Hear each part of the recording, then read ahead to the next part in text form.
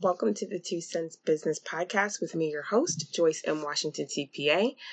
I'm a business strategist and virtual CFO who helps small business owners earn more money and keep more of their profits through savvy money management skills. You can find the show notes for today's episode over at thecommonsense.com/011. So hey there and welcome again as a continuation of the Inspired by and Getting Paid series that we started last week in episode 10, Ways to Transfer Money. Today's episode is all about payment requests. In accounting terms, that's collecting on overdue invoices before turning them over to collections. So again, these are inspired by posts and topics that I've seen posted around the interwebs, and whether that's a Facebook group or LinkedIn or an Instagram post or what have you. So again, it's inspired by, and I wanted to make it part of a broader discussion. So this was a topic for discussion about a week or so ago. And to summarize, the original poster had asked, do people find it difficult? Do you, the people in the group, find it difficult to chase payments or chase invoices? And what her concern was that she found that no one seemed to be paying their invoices timely or on time. And did anybody have any templates that she could use, or wording in emails that she could use for reminders to get them to pay sooner than later. So that was the original post. And so I had two levels of recommendations. There were lots of great recommendations in that original post, and here were my recommendations, and I have expounded upon them just a little bit. So I had two levels of recommendations. What I consider the recommendations for now, because she already finds herself in this situation, and then some recommendations and things that she can put in place for when this happens to her in the future. So first off, the recommendations for now is that she can send a reminder notification and an email. Do it at certain intervals, when it's becoming due, maybe the next day, 3 days later, 10 days later, etc. Just figure out what her intervals are going to be and let them know that the payment is past due and what the repercussions might be, such as suspension of service or cancellation of service, all the way up to legal action and sending the outstanding receivable to collections. So again, that's kind of what she can do now. And also within the confines of those emails is also to give them directions on how to pay the outstanding invoice. So if you are using PayPal, maybe that's a PayPal button or a link to, pay the invoice via PayPal, or just actually sending them a reminder through PayPal if that's how you invoice them. Or if you're using FreshBooks or Xero or QuickBooks or Stripe invoicing, however you originally invoiced the person, to just kind of hop into that program and send them the reminder, because then they will then have a button to pay it via that particular platform. So that's what you can do right now. Now, what she can do in the future is, first thing off is that I wanted to remind her that it's her business and it's her rules. So within the confines of what's actually legal, again, your business, your rules. So if what you want is to require a deposit up front, then that's what you do. You require that your client have made a deposit before the work starts. Another option is you can require the entire service fee to be paid up front before you start work. You can invoice the client and don't start the work until a certain percentage has been paid.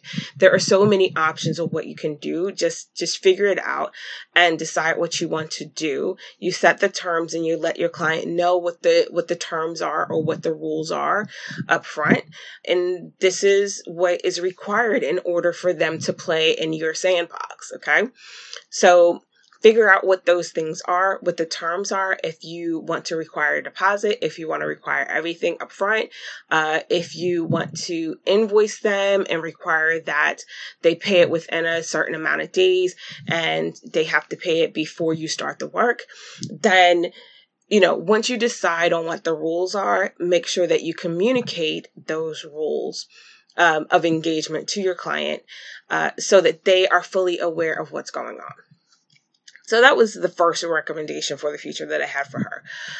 If she is, or if you are using an accounting software, the accounting software is whether it's Xero or QuickBooks Online or Sage, the accounting software typically has invoicing built in. And not only does it have the invoicing built in, you can attach things like PayPal and Stripe and ways to actually automate and make it easier for the client to pay the invoice. And it kind of eliminates duplication. Because yes, you can invoice through Stripe and you can invoice through PayPal, but then you kind of have to recreate all of that information in your accounting software. So why not just skip a step and use the accounting software and its features there? So once you've attached the payment processor, you can not only send the invoices, but you can set it up so that the reminders are sent automatically. If the invoice has not been paid in 3 days, for instance, it will automatically send your client a email. And you can also have it set so that it sends you the reminder email as well, especially if part of your terms are that you will stop work at a certain point if the invoices haven't been paid. So that's an option.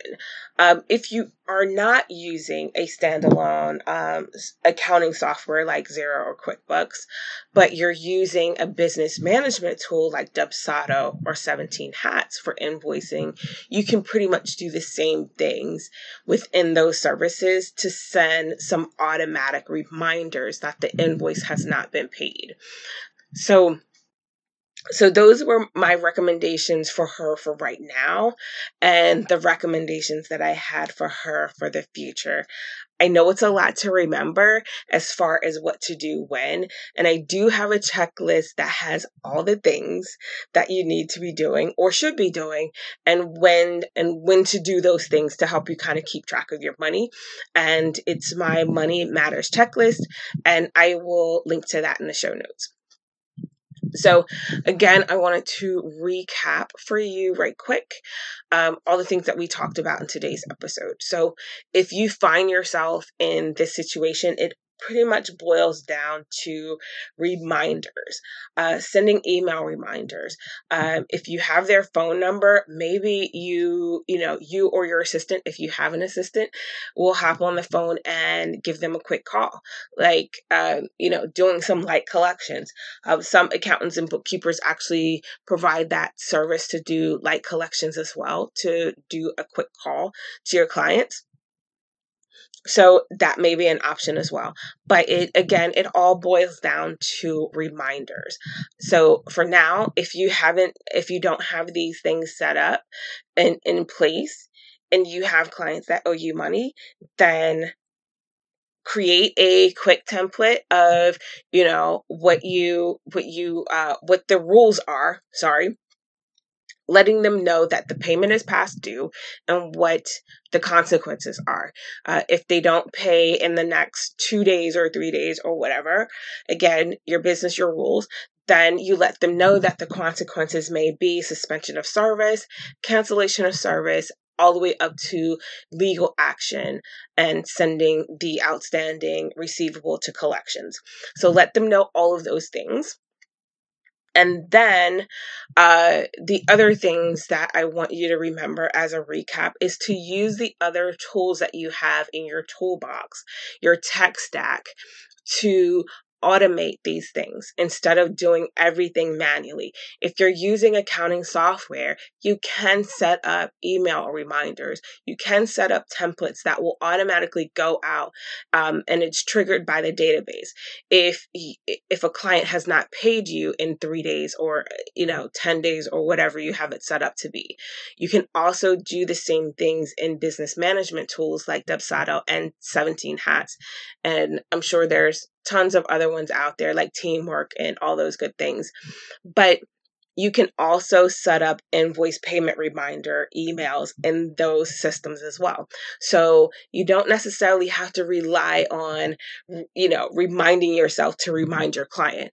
You can set up these tools to send out reminder emails automatically. So those were my recommendations.